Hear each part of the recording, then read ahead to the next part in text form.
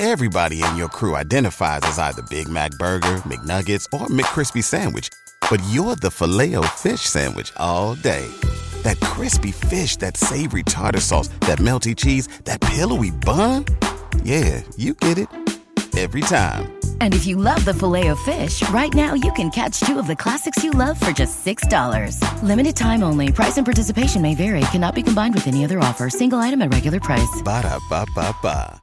Hello, this is Colin Reed with Project Spurs, and after the discussion last week about the San Antonio Spurs cap situation, I wanted to dive deeper into a couple of players that the Spurs have been linked to. The three players that I'm going to discuss today are Lauri Markkanen, and I kind of also tried to dig into where these links to the Spurs came from. The link to Lauri Markkanen seemed to be based on speculation from Zach Lowe in his trade piece talking about the Bulls and what they were going to do at the trade deadline. He kind of was just looking for a young team with cap space to kind of present as a team that could challenge Chicago in terms of trying to sign Lauri Markkanen, who's a restricted free agent this summer, away from Chicago. And the Spurs kind of came up as an obvious choice as a young team that will have a ton of cap space.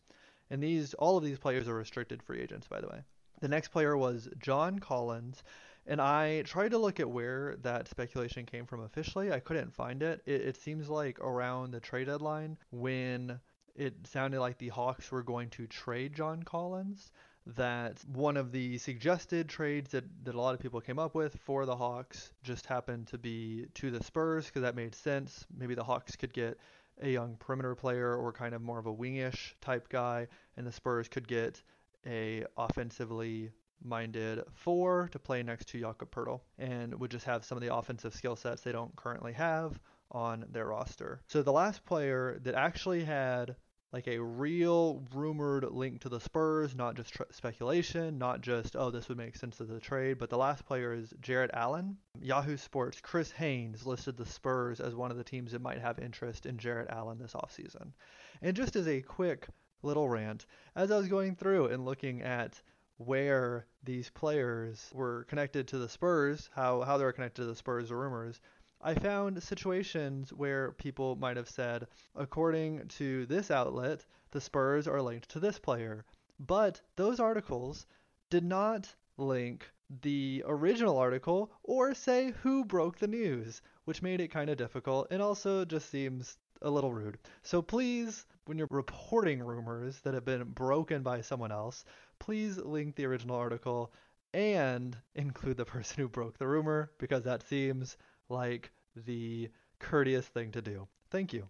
Those three players. John Collins to me seems to make the most sense just in terms of his skill set and the fact that he is a four. He has, over the course of his career, played some center, and I think for the Hawks this season he's even played backup center, which could work well for the Spurs. He could start next to Jakob Poeltl and then maybe come out early.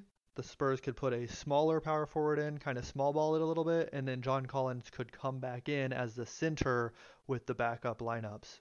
According to Basketball Reference, here are the percentages that John Collins has played at the different positions throughout his career. For his whole career, he has averaged 70% at power forward and 29% at center. And for this season, he's averaged 84% at power forward and 16% at center. Now, the problem is that John Collins wanted a bigger contract from the Hawks and they were willing to offer him an extension. But the Hawks have really wanted to make the playoffs. They've been desperate to make the playoffs. And they are actually in a great position for the playoffs now. They might just miss the play-in altogether. And for this group that has wanted to make the playoffs for a while, that has this young up-and-coming group, a lot of talent on their team, but a lot of it's young and developing, making the playoffs might be a good enough reason to sell ownership on re-signing those players, even at higher contracts than they were maybe originally comfortable with. So even though they were not comfortable signing John Collins to the max they could give him last summer, the Hawks ownership and general manager basketball operations team might feel comfortable offering him that after a appearance in the playoffs by the team. So I think that could get pretty pricey for the Spurs to sign him away from the Hawks. Because remember, as a restricted free agent, whatever the Spurs offer these players, even if they sign an offer sheet from the Spurs, the original team has the chance to match it. The second player I want to look at, who actually is personally my favorite of the three, is Jarrett Allen. Now, he was the only one that was officially linked to the Spurs, but also he's the one that probably makes the least sense on the team. So here are his, from Basketball Reference, here are his percentage splits of the positions he's played throughout his career. He has averaged throughout his career 2% at power forward and 98% as a center.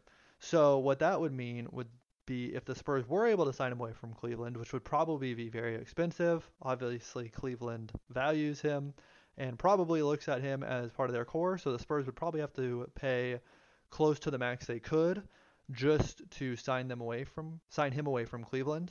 And what would they be paying that $28 million or so for to sign him away from Cleveland when they have Jakob Poeltl on the roster at $10 million? These are both players that can really only play center, and one of them is going to be the backup. Poeltl is so good at this point that do you want him playing the backup? Do you want a starter caliber center that you're paying $10 million a year as your backup and Jarrett Allen as the starter? Is Jakob Poeltl maybe even better than Jarrett Allen at this point? So then are you playing a player off the bench that you're paying $28 million? Just because of the positional stuff and just because him and Jakob Poeltl are so similar positionally and even kind of maybe are striving to have similar skill sets, that doesn't really seem to make sense from a roster building point of view, unless they decide to move on from Jakob Poeltl for some reason, which they would have to trade to do, and that makes no sense to me as to why the Spurs would want to move on from Jakob Poeltl. The last player to discuss here is Lauri Markkanen, and he was linked to the Spurs by the speculation of Zach Lowe just trying to find a young team with cap space that could challenge the Bulls this offseason. Well, based on the trades that the Bulls made, where they brought in a couple of big men, such as Daniel Tice and Nikola Vucevic, it looks like they would probably not fight that hard if another team came in and made an offer that was at any sort of value for Lauri Markkanen. He does play power forward. Over his career, he's averaged 72% at power forward and 27% at center per Basketball Reference. So the Spurs could play him next to Jakob Poeltl, but does he really make sense for this team? Does his skill sets really make sense for this team? The Spurs can get him. How much would they have to pay to sign him?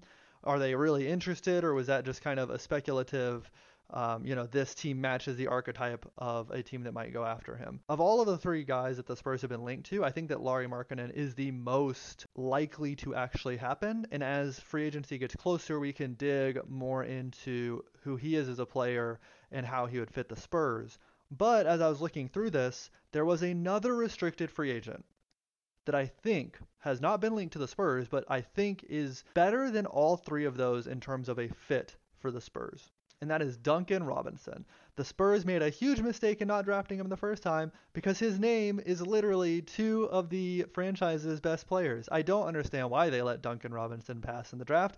They should have just drafted him because his name is Duncan Robinson. And you know what? He turned out to be an awesome shooter, so that would have been great to have on this team right now. Speaking of which, again, from Basketball Reference, his average positions played throughout his career is 58% at shooting guard, 29% at small forward, and 12% at power forward. He, per 36 minutes throughout his career, has attempted 9.8 threes and has made 4.1 threes per 36 minutes for a percentage of 42.1%.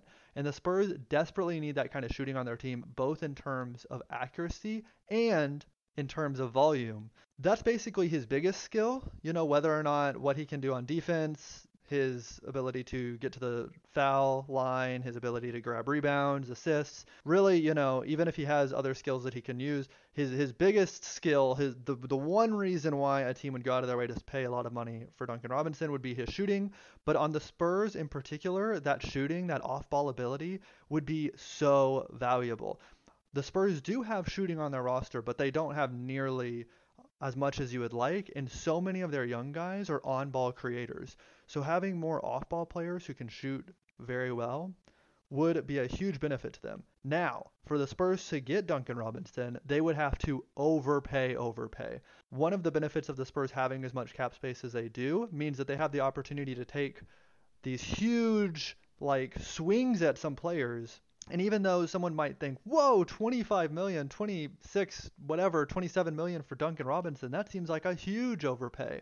The thing is it's not an overpay if that's what the Spurs need to get him in and that he's a player that fits really well in their system. Speaking of rumors, Barry Johnson of the Miami Herald reported that league executives expect that Duncan Robinson will get about 15 to 20 million this offseason and that the Heat are interested in keeping him. So if the Spurs wanted to make a run at him, they would have to go higher than that number. Those are kind of some of the restricted free agents. And a lot of those restricted free agents were big men. Some of them played center sometimes, like Jarrett Allen played center most of the time.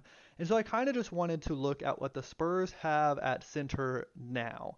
While Lauri Markkanen and John Collins can play the 4, I do think it is important to realize that the Spurs have their center of the future on the team right now, and he will be on the team for the foreseeable future. Jakob Poeltl, out of the young core, might be one of the easiest players to just pick up and put on a championship team and have his role be exactly the same and have him produce at a high level.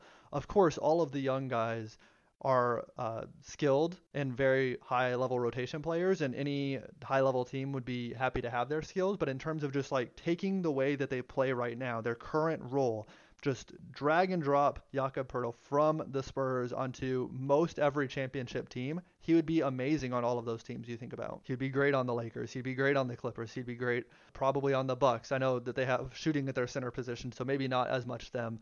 He would be a huge replacement at backup center for the 76ers. He'd be awesome on the Nets. You just look at who he is and what he does, and he fits on so many of these high-level teams without a whole lot of change in his game. He needs the ball so little. He's an amazing screen setter. He's an amazing pick-and-roll roll man. He has a lot of roll gravity. He rolls hard. His rim defense is elite. So just kind of looking at some of the things that happen when he is on the floor for the Spurs. Of all lineups that have played at least 100 possessions in the NBA, the lineups for the Spurs that feature Jakob Poeltl rank in the 96th percentile in opponents' field goal percentage at the rim. 96th percentile. He is elite at protecting the rim. Also, just because of the way that he plays, and I know he doesn't have the ball in his hand very much, lineups that feature Jakob Poeltl are in the 92 percentile of all lineups in terms of turnovers committed. The Spurs don't commit turnovers with Jakob Poeltl on the court. They're also a very low turnover team in general, but especially with Jakob Poeltl on the court, part of that is because some of the guards he plays with are also very low turnover players. But as a big man, and I know that if you go back in Spurs history, there are some players, especially in the 2014-15 era, whose hands weren't exactly great. And when you pass to some of these big men, sometimes they would just drop the ball. Not figuratively, but I guess also figuratively and literally. And that is not a problem with Jakob Poeltl. No turnovers as the roll man in terms of a high volume of turnovers. The Spurs are good on offense with him on the court. They are a plus 3.9 net rating just overall. They have an offensive rating that ranks in the 59th percentile of all lineups that have played at least 100 minutes, and a defensive rating of one that ranks in the 80th percentile of all lineups that have played 100 possessions. So Jakob Poeltl is a high-level center. He is not a high-level offensive center. He is not like Joel Embiid or Jokic. He's not one of these players that really drives the offense from the center position. But when it comes to defense from the center position, maybe he's not quite the switchiest center out there, but he's also not terrible at that. And when you look at basically any other thing that you could ask a center to do on defense that's not switching, Jakob Poeltl is very, very good at it. So instead of looking at another big man, maybe a power forward type of player, yes, but really the Spurs need to increase their wing depth and they need to increase their shooting, which is easier said than done. But when the team has $50 million in cap space, they can overpay to bring some of those skills on the roster. Like I said, as we get closer, we'll do a deep dive into some of these players more deeply, especially Lauri Markkanen, because I do think that he is the one of the three players that the Spurs have been linked to that is actually likely, if the Spurs were to try to sign him, that they could actually sign him and then Chicago not match. I think he is the likeliest of the three for the Spurs to actually sign. Whether or not it's likely or whether or not it will happen, who's to say? But of the players that there's kind of some buzz around for the Spurs this offseason, I think Lauri Markkanen is the most likely. And so we'll do a deeper dive on him sometime this offseason. But for now, this has been Colin Reed with Project Spurs. I hope you have a wonderful day. Everybody in your crew identifies as either Big Mac Burger, McNuggets, or McCrispy Sandwich. But you're the Filet-O-Fish Sandwich all day. That crispy fish, that savory tartar sauce, that melty cheese, that pillowy bun. Yeah, you get it. Every time. And if you love the Filet-O-Fish, right now you can catch two of the classics you love for just $6. Limited time only. Price and participation may vary. Cannot be combined with any other offer. Single item at regular price. Ba-da-ba-ba-ba.